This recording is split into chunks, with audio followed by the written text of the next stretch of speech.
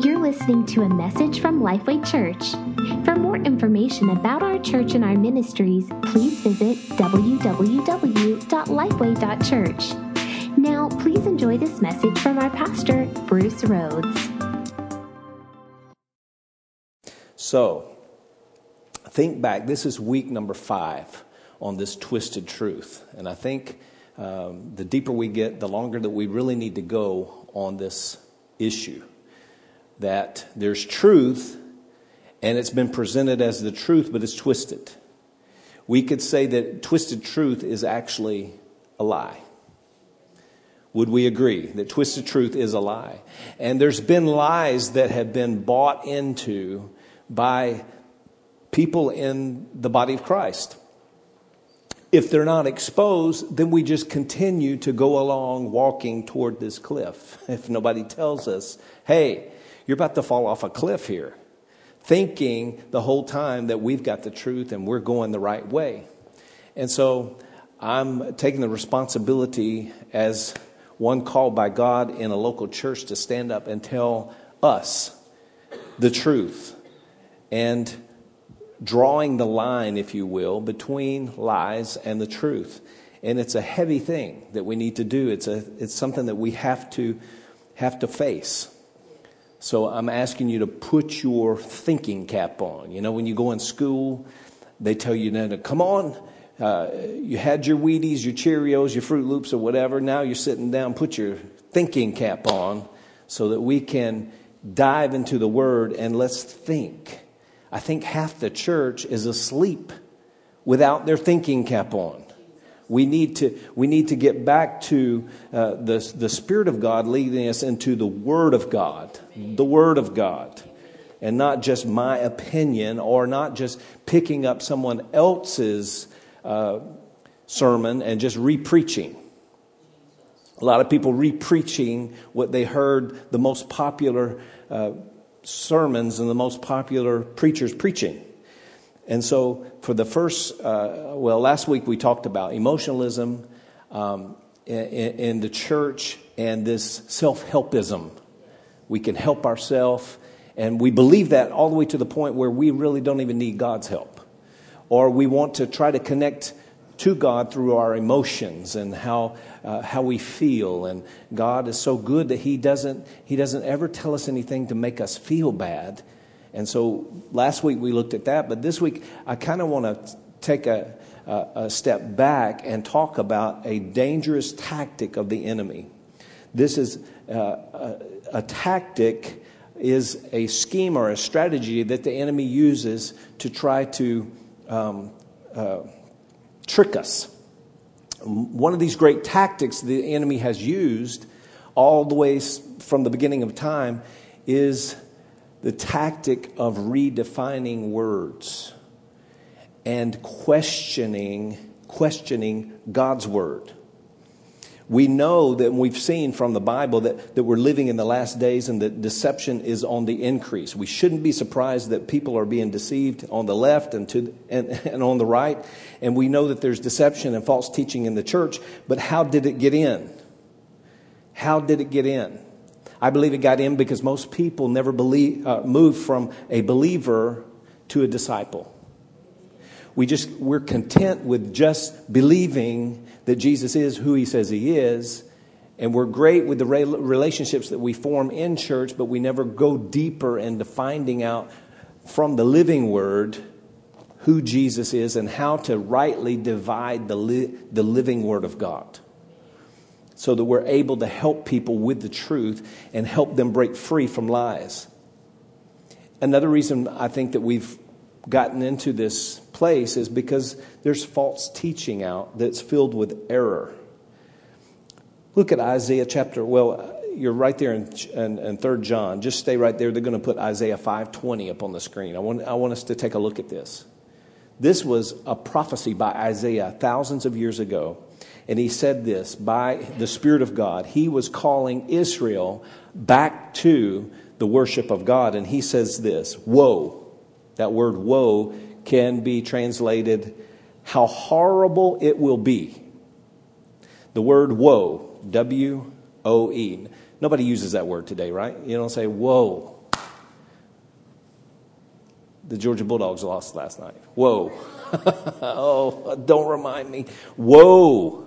How horrible it will be to those who call evil good and good evil. There's a twisting. Evil good, good evil, who put darkness for light and light for darkness, who put bitter for sweet and sweet for bitter. And so the Spirit of God is calling out those who twist things. Would you agree with that based on this scripture? Whoa, it's not good.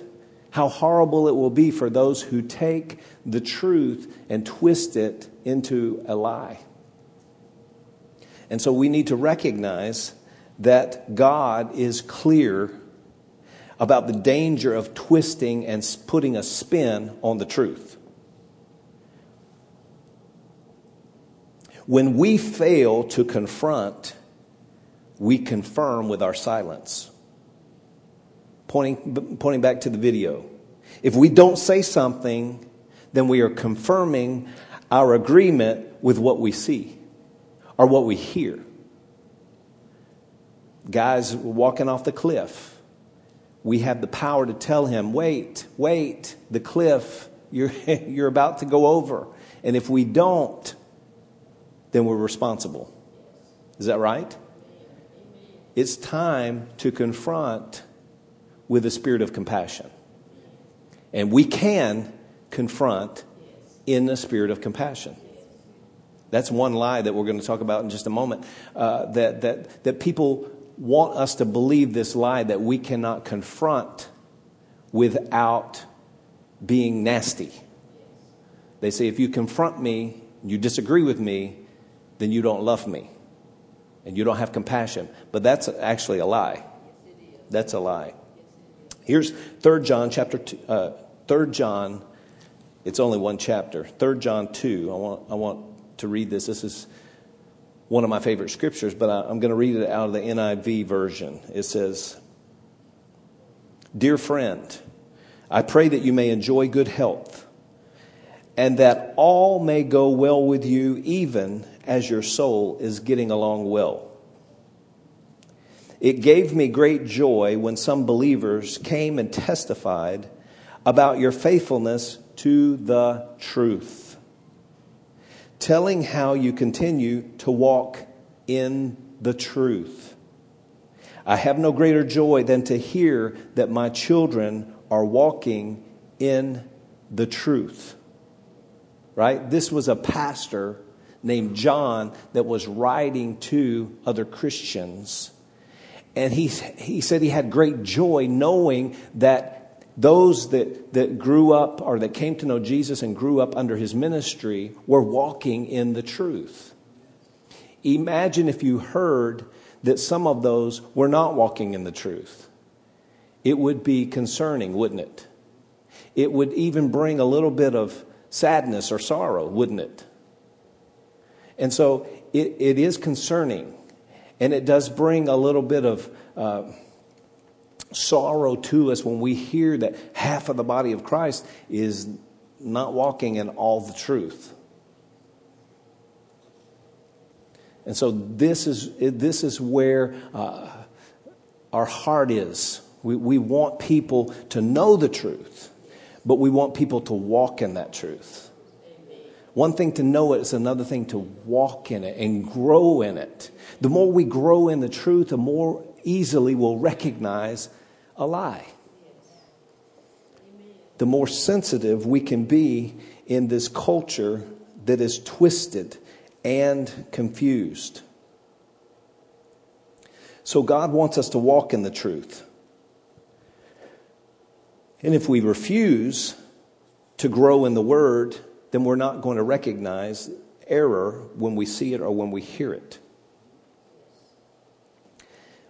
If we don't confront, then we are confirming what the enemy says. There's a deceiver, and this deceiver has been deceiving from the very beginning. If you look at Genesis chapter 3 and verse 1, this deceiver came on the scene when Adam and Eve were in the garden. And look at the very first words. Everybody say first words. First words are very important. Look at the first words that the deceiver said to humankind, to man and woman. Here it is. Verse 1 of Genesis 3, New International. Now the serpent was more crafty than any of the wild animals the Lord God had made. And he said to the woman, did God really say that you must not eat from any tree in the garden? This was the enemy's first words spoken to mankind. Did God really say? Which proves that the enemy has been listening to God. And the enemy will take what God says, throw it back to you, but twist it and say, did God really say? Did God really say? And if you don't know what God said, either, number one, you don't know what to believe. Or if you don't know what God said, number two, you could be sold a lie. So, it's important to know what God said. This is how Adam and Eve first got into the situation that they were in.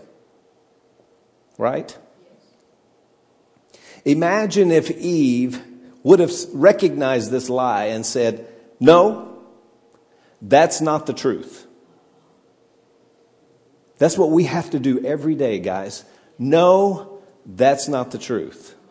Everybody say that with me. No, that's not the truth. Now we can say no compassionately, right? But we still have to say what? No. I still have to say what? No. I still have to say what? No. If somebody came to your house to rob you, would you open the door and let them in? Say, here, let me get you a bottle of water while you're working there. I'll help you back the truck up. Here, come on back. A little bit to the left here. Okay, you're good. Open the door.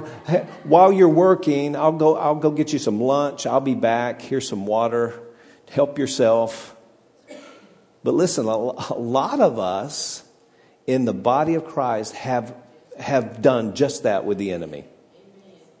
Open the door, let him in, serve him while he's ripping us off, and then wonder what happened. We have to use the word what? No. No. You have to keep the door shut. You have to know the truth or you'll buy the lie. You have to know the truth or you'll buy the lie. Look at John 17. John 17. The enemy has never stopped attacking the truth. And here's the second point. The enemy will never stop attacking the truth. Because the truth is powerful. The truth will set you free. And the enemy doesn't want people to be free. He wants them to remain bound and blinded and crippled and mute. And so he attacks the truth.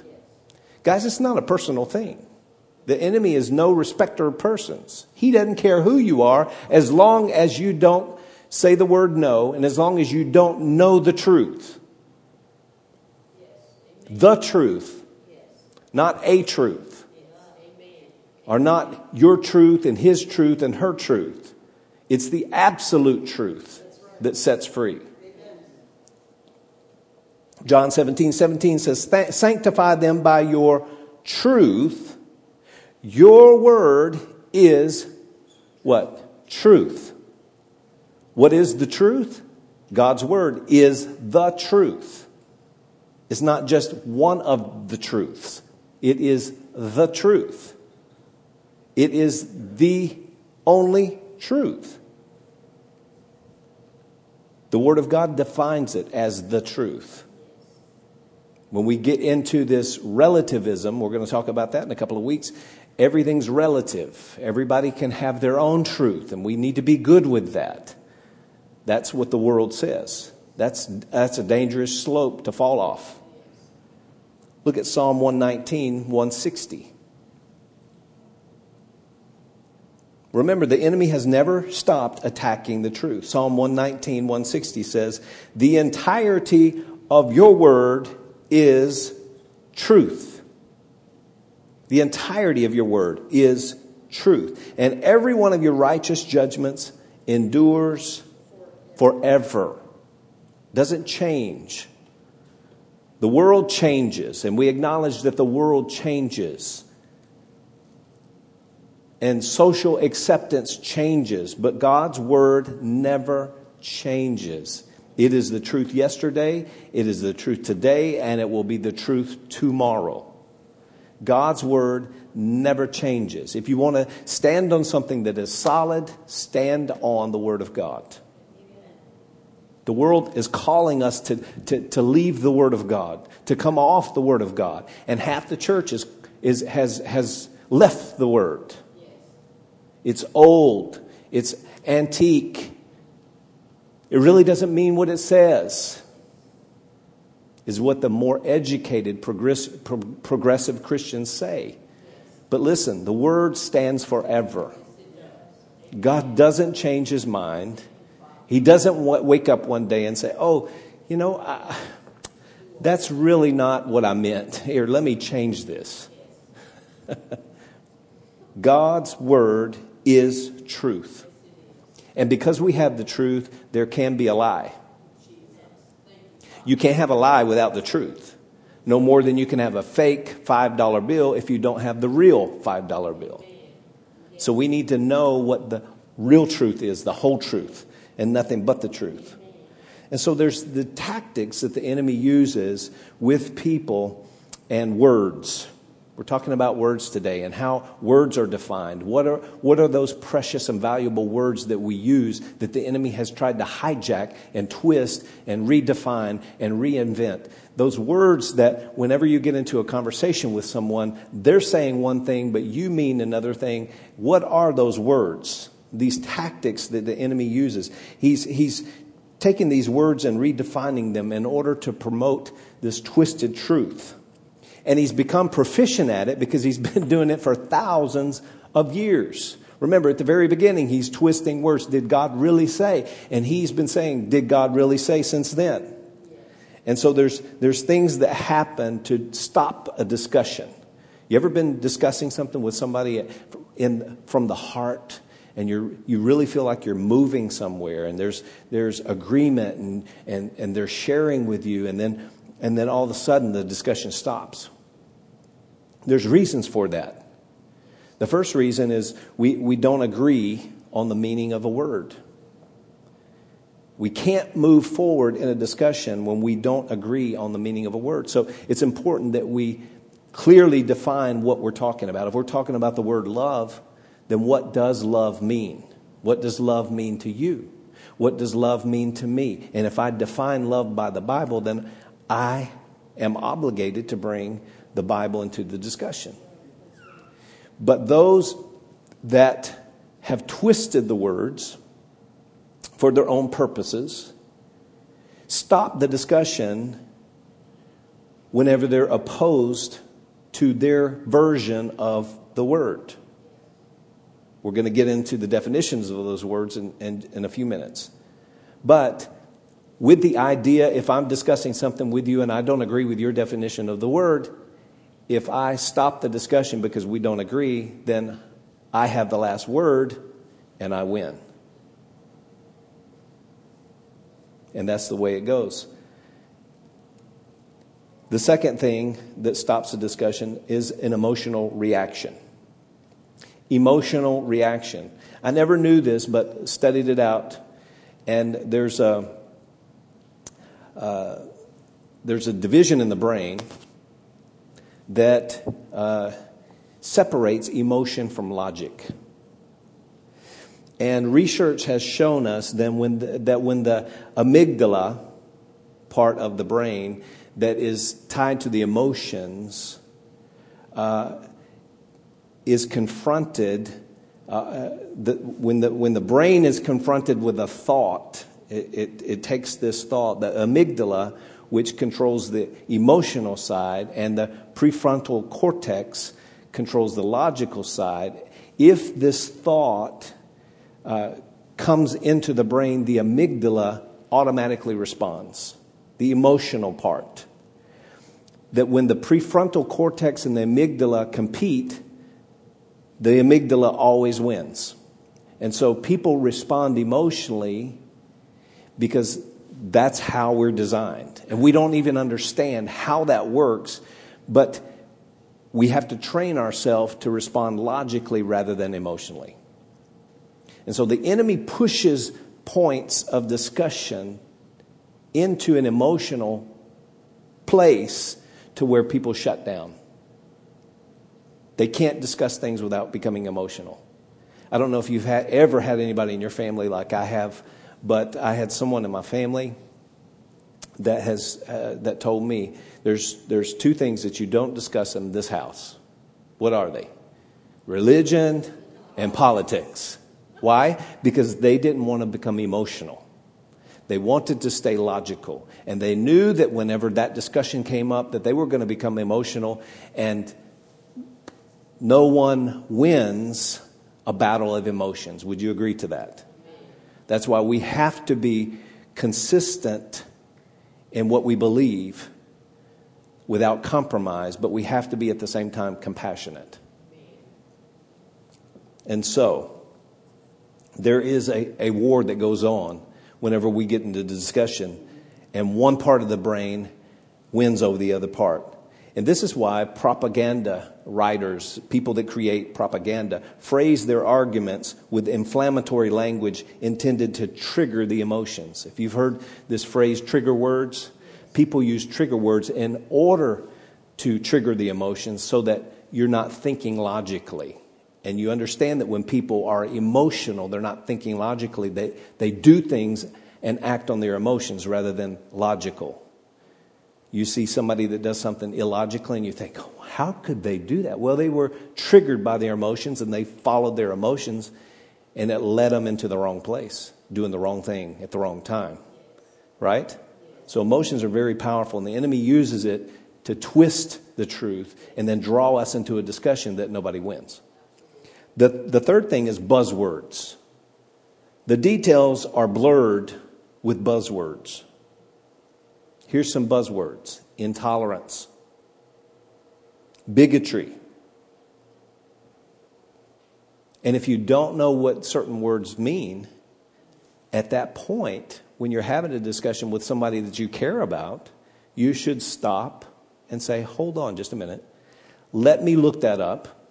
Would you permit me to look that up just a minute? Because I really want to understand. I don't want to assume that you're insulting me by using that word. What do you mean when you use that word? Guys, this is where we really need some coaching and some help here, right? Where we learn how to be compassionate without compromising what we believe. Where in the past we just throw up this wall and say, you know what? You don't know what you're talking about. Come back to me when you figure out what you know. Come on. Come on. The fourth thing that the devil does in these discussions is make somebody look like the bad guy. If I can make you look like the bad guy, then I win, right? So, when you have the opposing view of the marriage, that sex is for a marriage relationship, husband and wife, that God made sex for this union between husband and wife, and that's where He designed for that sexual relationship to live in the confines of that relationship between husband and wife. Then you're the bad guy to the view of everybody should be able to have sex with whomever they want, no matter the gender, the age, the relation, or number of participants. This is becoming more and more the common view of society. Again, Jesus, Jesus prayed this prayer to the Father, and he said, Lord, keep them from the evil of this world. Don't take them out of the world, right? Because then we wouldn't be the salt and the light that's necessary for this world. But keep them from the evil of this world. So we have to understand how the world is thinking so that we can have a defense for what we believe, that God has designed sex for, this intimate relationship between husband and wife. But the world is saying, love is love. You've heard that statement. Love is love, which means everyone should be able to have sex with whomever they want, no matter what the gender, age, relation, or number of participants. Love is love. How can you regulate love? And God gave us love, and he made us to love one another. And how can you say that this person can't love that person? Are you going to be the bad guy? You mean you don't want people to love other people? So the devil plays us for the bad guy. And people change word definitions to make their agenda sound more appealing and to hide their true motives.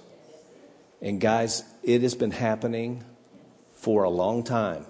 And the church needs to wake up, but not out of anger. Not out of anger.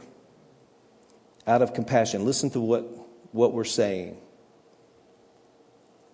Here's some targeted words. Number one, love. Why would the enemy target the word love? Because everyone loves love, provided that they can define it for themselves, right? This one word means so much that someone can say in our English language that I love this fall weather, I love pumpkin pie, I love my dog, and I love my wife. And mean 4 different things with those things that we call love. It's such a deep and complex concept that even in the Greek, when we see the word love, it's defined in 4 different ways. And so to use that word love, you really need to define what you mean by love. And because people use it in so many different ways, it's easy for someone to twist it and redefine it as it fits their purpose and change the meaning whenever you need to change the meaning. Today's world, really, to love someone means to blindly accept whatever that person believes, even if their beliefs contradict reality. And if you disagree with them, you make them feel uncomfortable, and you wear that label, unloving. You're unloving. You made me feel uncomfortable. After all, didn't Jesus say, love your neighbor? And you're not loving me. That's common today, isn't it? It's nearly impossible for us to comprehend in our mind that we could possibly love someone that we disagree with. Even in our relationships as Christians, we tend to get offended and we say, well, you don't love me. And the other person is, well, why do you say I don't love you? Well, because you didn't. And automatically we're defending an offense, and offense. And I'm offended because you're offended, and now I'm offended and you're offended. And love. We define love as we see fit instead of how God defines love. So we know, we need help. 1 John chapter 4 and verse 7 and 8. Somebody put that up on there on the screen. 1 John 4, 7 and 8. God defines love because God is love. If he's love, he should be the one to define love. And so we need to go back to God's definition of love. It says, beloved, let us love one another, for love is of God. And everyone that loves is born of God and knows God. He who does not love does not know God, for God is love. And so, if we declare that the Bible says that God is love, then that is the truth, and this is what we base our life on. This is what we base our definition on. And does God love all people? Yes, He does. He loves all people. But love also says an important word, no.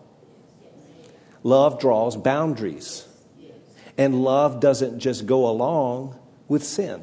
We're going to talk about sin in just a little bit. But love doesn't agree with sin. And this is a problem that we have with the definition of love and the world's definition of love. Well, if you love me, then you love me just like I am with all of my sin. And yes, God does love you, but God does have standards and boundaries. And when He says don't walk off the cliff because there's this law of gravity that if you walk to the edge and walk off, I love you so much to warn you that you're going to lose your life if you walk off the edge of the cliff. That's not hateful. When God says, wait, don't walk any further. Right? So it's better when we let God define love from His Word. In fact, the love chapter says, in verse 6 of 1 Corinthians chapter 13, which is the love chapter, it says that love does not rejoice in unrighteousness, but rejoices in and with the truth. So you can see that love and truth are connected. And to have love, you have to have what? Truth. You have to have the truth if you have love. Love is a person, and God loves us in spite of the times where we disagree with Him and reject His truth. Now, truth is the next word we're going to talk about, and it's a hot word these days. People in the world want to put the pronoun in front of truth, like my truth, your truth, his truth. Everybody should be entitled to have their truth. But this is what makes relativism relative. We all have our right to our own version of the truth. And this phrase has been adopted for many years. You're entitled to your truth. And sometimes we've even been guilty of just allowing people to stop this conversation and say, well, you're just entitled to your version of the truth. No. There is the truth. The truth. And if we can't agree on the truth, then we just need to agree to disagree.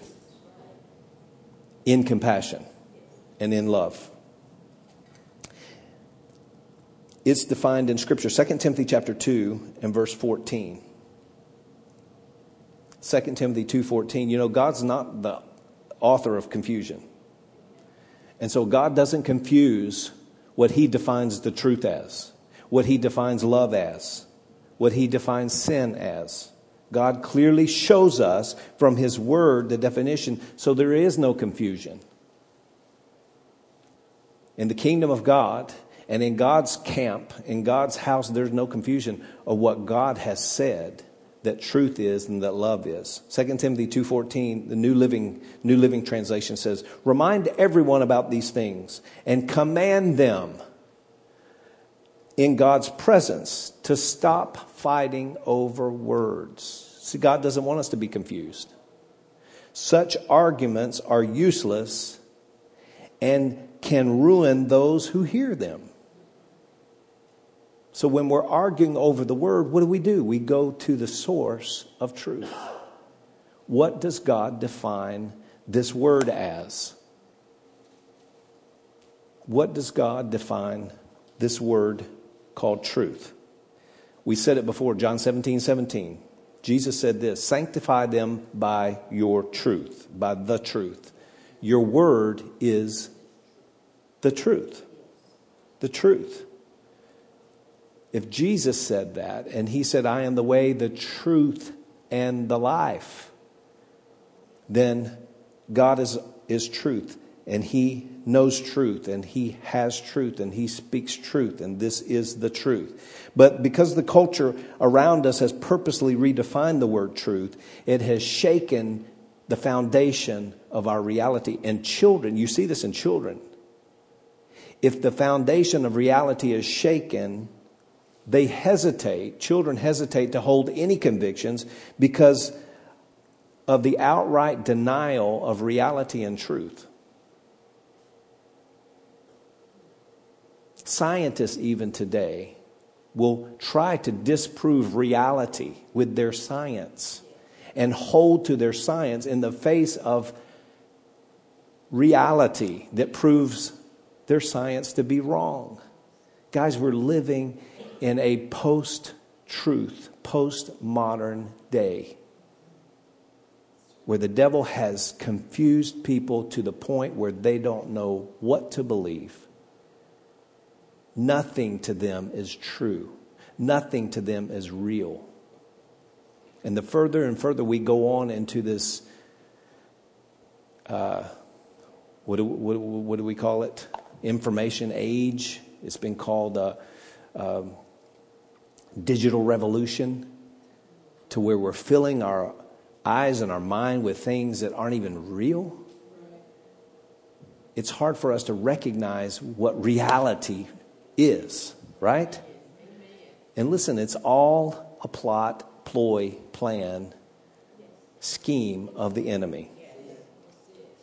We're at a place, guys, where if we say anything against anyone's personal truth, we're labeled unloving, bigoted, intolerant, and a bully. Just because we stand for the truth of God's word. This is the truth, the whole truth, and nothing but the truth. This is truth. So the next word, tolerance. Tolerance.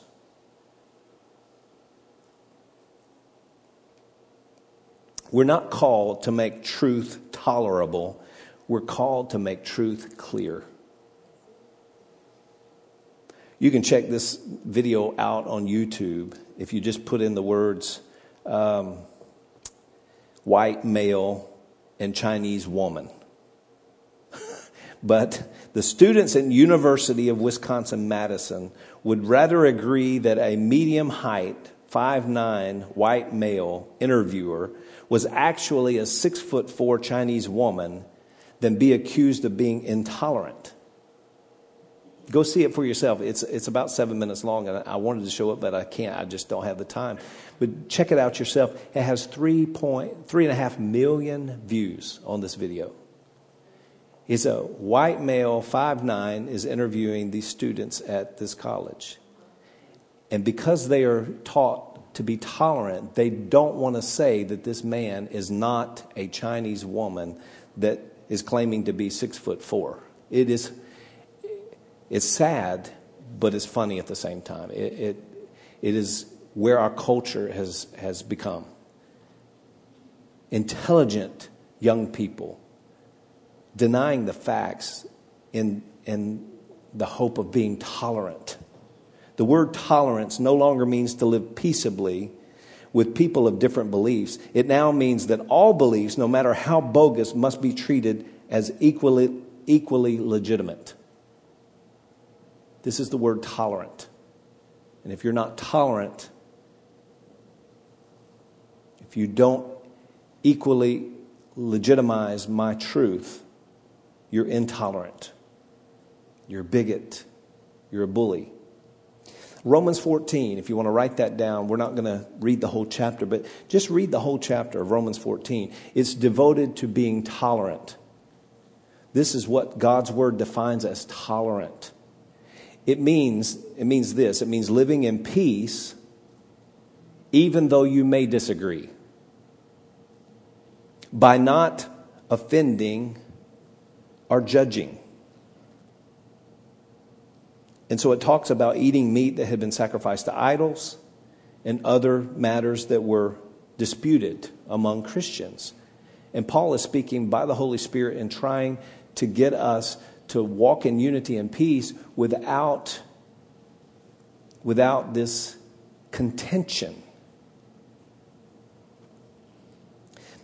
Oxford Dictionary still defines the word tolerant as this: the ability or willingness to tolerate the existence of opinions or behavior that one dislikes or disagrees with. So thankfully, that definition includes two words, dislike or disagree with. So I can dislike something that you're doing, and I can disagree with it, but I can still be tolerable. I can still tolerate you, which means I can still love you, even though I disagree with you, even though you're doing something that I dislike. Right? But the world has said, if you disagree with me and you dislike what I do, you're intolerant.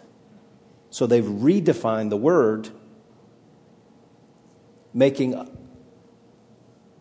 anybody that opposes them the bad guy. Guys, we have to admit that we're living in a time of offense, where people are living offended and they expect to be offended. Touchy and emotionally controlled. And there are times where you do all that you can do to not offend people, and people still choose to be offended. And there's no way around that. So, we have to live in such a way that we don't get offended, that they're offended. And how do you do that? Forgive. You have to forgive. You have to see people like Jesus sees people, like the Father sees people, through eyes of compassion and love. I didn't say you have to agree with what they're saying and what they're holding as their truth. But we do have to walk in love with each other and with people that are in the world. People that are vehement against the Word of God. People that are, as the Word of God says, antichrist. False prophets. They're out there to destroy the Bible and anything that's associated with the Word of God. We still have to walk in love, but we have to draw the line. We do have to stand up, and we do have to stand for the truth, and we do have to speak out what we know to be true. Are you hearing me? Yes. When you encounter people who claim that you're being intolerant, are they asking for people to accept their belief as equally true? Or are they asking for people to live with them in peace despite their disagreement? And you may phrase it like that. Are you asking me to agree that what you say is true? Because I can't do that. But I can love you and I can live in a tolerable way. Tolerance has essentially been regulated to a place of neutrality, where a person is prohibited from having strong convictions about anything. The only strong conviction a person is permitted to have is to say, everyone is equally right. And I can't say that everyone's equally right. Not based on the Bible. Because the truth says that God is right. The common thought of today is, if you should deny anyone's right to be right, then you are intolerant. And guys, this is so twisted. This is so twisted. And at times we've bought into this, thinking that we were being loving. We don't want to say anything. We don't want to offend anyone. We don't want to draw a line. We don't want to hurt anyone. So we just go along with them. It's just like that video. That one guy sitting in the chair going, shh, don't tell him. They're falling off the cliff. Wait. The truth is, if you fall, then you're going to die. The one guy says, shh, he won't like us. The other guy says, he'll be dead. What does it matter if he doesn't like us? People that are living offended are already offended. It doesn't matter what you say or what you don't say to them. But guys, as Christians, we have to stand for the truth of God's word, which means you need to know what you firmly believe. We're living in a day where you need to know what you believe and not just think. because you call yourself a Christian, that you know the Bible.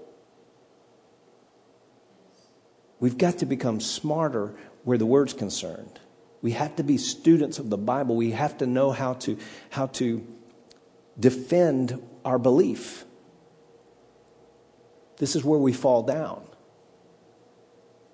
We think, well, it really doesn't matter. No, it does matter. It really does matter.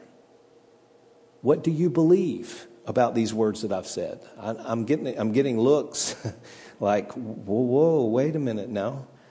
Love and truth and tolerance. Let's go to another one. Justice, equality. Justice and equality. The truth is, today, every social problem is now being defined in terms of justice and equality.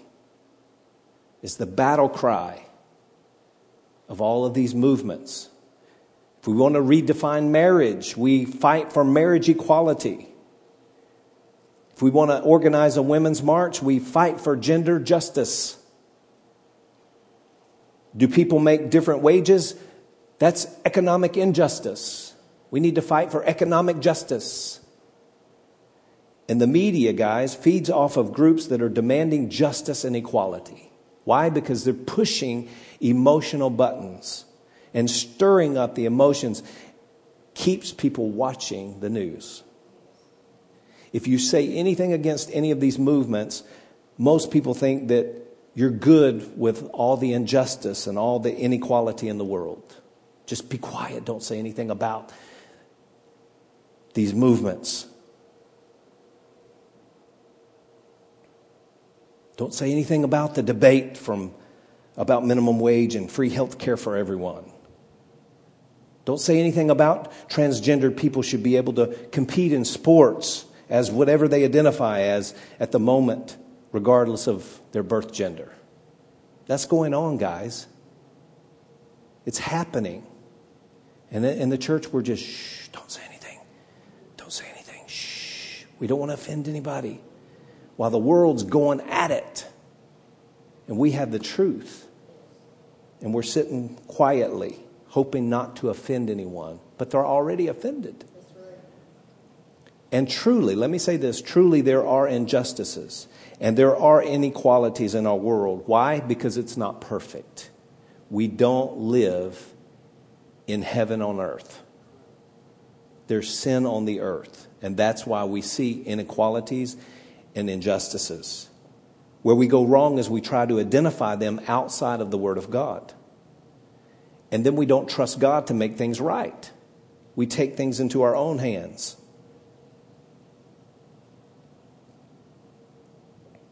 And again, we think, who are we to say that people haven't been treated fairly or unfairly or justly or unjustly? But we need to read Matthew chapter 25, verses 14 through 30. It's the parable of the talents. And God in His wisdom gave certain talents to certain people. Certain number of talents to certain people. And who is going to say that God was unjust? Well, the one that got 1 talent should have gotten the 10 talents. That was unjust. I don't think it's right to tell God that He's unjust. Because God is just. We don't see like God sees. Who are we to say what's just and what's unjust?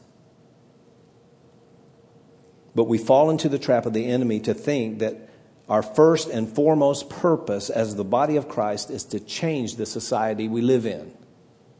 This is very important. We make the gospel a social gospel when God didn't call the body of Christ to make the gospel a social gospel. He called us to preach the good news, to change the hearts of men and women so that they would change their family, their community, their world. Right? The change starts from the inside out, not from the outside in. Jesus didn't lead a social movement of the day. Think about it, guys. We don't need somebody to come on the scene who is super Christian that leads a social movement to change all these inequalities and injustices. So we don't need to get into the debate and discussion about justice and equality, like we have as the church has fallen into that trap. Focus on getting the good news to people and watching their lives change. One after another, after another, after another. The devil's trying to draw us off in debating and redefining these words of justice and equality.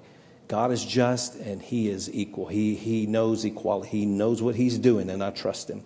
How about the word bigot? Bigot means this. If you look at the definition, a person who is obstinately or intolerantly devoted to his or her own opinions and prejudices. Again, notice the word intolerantly. Bigot is a person who is obstinately or intolerantly devoted to his or her own opinions and prejudices. Like I said earlier, these days anybody who makes what is perceived to be an exclusive statement is automatically labeled a bigot. Do you believe that Jesus is the only way? Well, that's a bigoted claim. Do you believe in the biblical definition of marriage between a man and woman for life? Then you're a bigot. If you deny that all paths lead, do you deny that all paths lead to the same God? Again, you're a bigot. But that's not what the word says. Popular opinion right now is that all ideas are equally legitimate, and anyone who does not agree with that statement is a bigot. That's what the world defines this word as. So where does that leave us? We have to stand firmly on the truth while refusing to be labeled as a bigot, which requires us to act in a way that we're not intolerant. That's the key. Because bigotry means that you're intolerant of any other view. Listen, God Himself loves people that are on their way to hell. And He gives them a right to believe whatever they believe in. I, as a Christian, cannot force anyone to believe what I believe. Do you agree with that?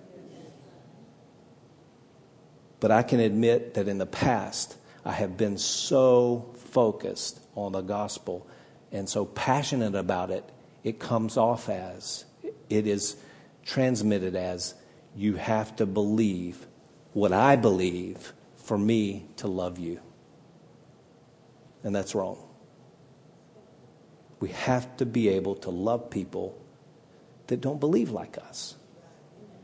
But you have to know what you believe. And God's not asking us to turn the passion for the truth down. He's asking us to turn the compassion for people up. Two more words. Authentic. Authentic. People just want to know that we're real. And for years, the church acted like we were so perfect that we were unreal. And so some years ago, I don't know how many years ago, this word came into the church of authentic. Let's be authentic. And it was originally intended to encourage people to admit their weaknesses, confess sin, and move away from appearing to be perfect. And listen, the church adopted this word wholeheartedly. And people in the church now are using that word in a wrong way. If a person is using the word authentic to describe someone who doesn't hide their struggles, then that's healthy. But if this word authentic is used to describe someone's apathy about struggling over sin or blatant acceptance of sin, then that's not healthy. If you found yourself saying, well, I'm just authentic and I'm just in this way and I just have these issues and I'm just authentic, that's flat out rebellion covered up with Christian lingo. And Paul warned about this in 1 Corinthians chapter 5. You can read it later, but 1 Corinthians chapter 5, people were so proud of God's grace. The Corinthians were so proud of God's grace that they rejoiced in or took delight in sin.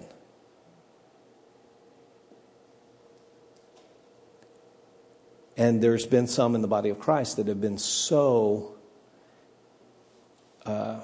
embracing of God's love and God's grace that they aren't responsible for their sin. That's when authenticity can become an excuse for not being responsible to do God's word. And so you can see how the enemy took that term. I'm not saying that that term is wrong. I'm not saying that any of these terms are wrong. But the enemy will take these words and twist them, get people in a discussion.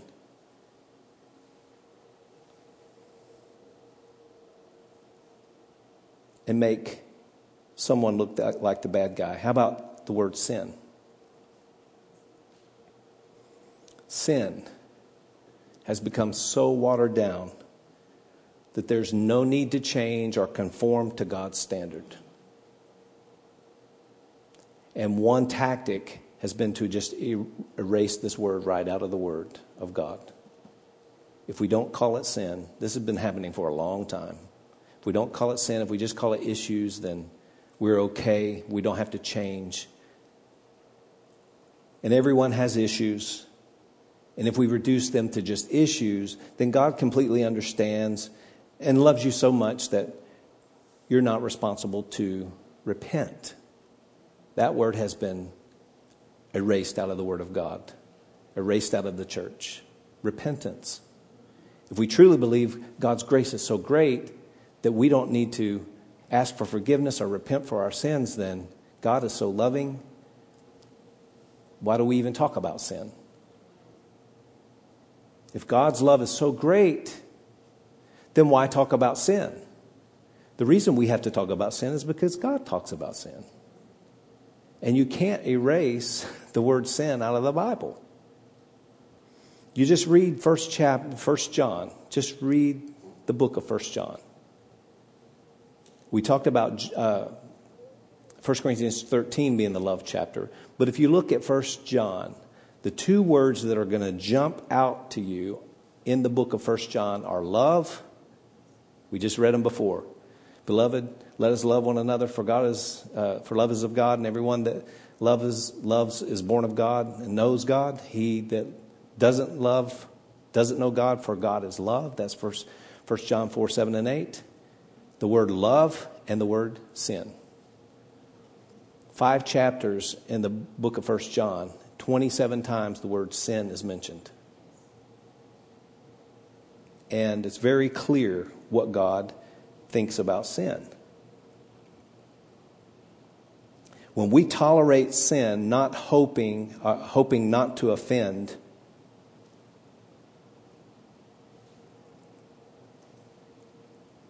we're actually ignoring God's word and we're offending him.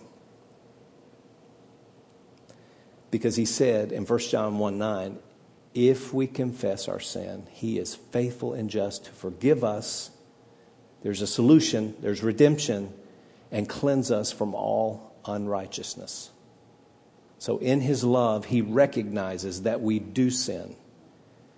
And when we do, we come running to him, not away from him. And when we come running to him, there's love to forgive, to cleanse, and to restore. Every time. He is faithful.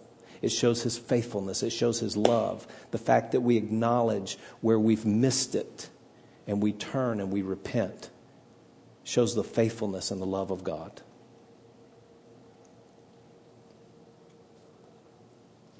So we're called to be loving, but in our love we should recognize and point out false definitions. Disagreement doesn't equal hate. Differences that we have are not always due to injustice. Exclusive beliefs do not equal intolerance. If that was the case, then everyone would qualify as being intolerant. Even the person telling everyone else that we should be more tolerant is being intolerant of the people that he claims are intolerant. You see that self-refuting statement?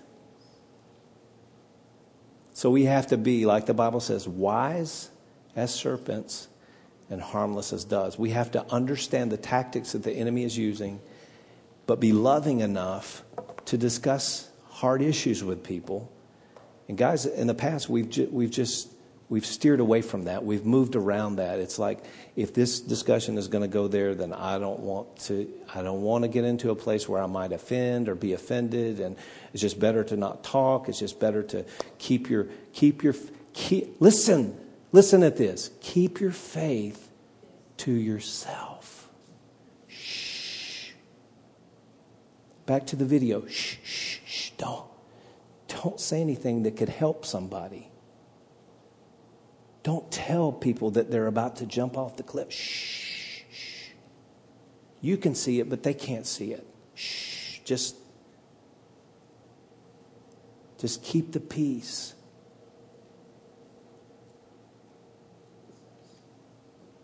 While the enemy has twisted these words, taken control of these words, and used these words to beat us down and quiet us and put us in a corner, say, shh, you don't know what you're talking about. We've got to hear the word. We've got to hear the voice of the Spirit of God. We've got to be quick with the word. Understand what we believe and why we believe it. And move with compassion. Jesus always moved with compassion. We're about to celebrate communion before we leave. Thanks for listening to the Lifeway Church podcast. If you'd like to join us in reaching others by partnering with us today, you can give online by visiting us on our website at lifeway.church/give. Thanks for listening to the Lifeway Church podcast, and remember to subscribe to enjoy more messages like this.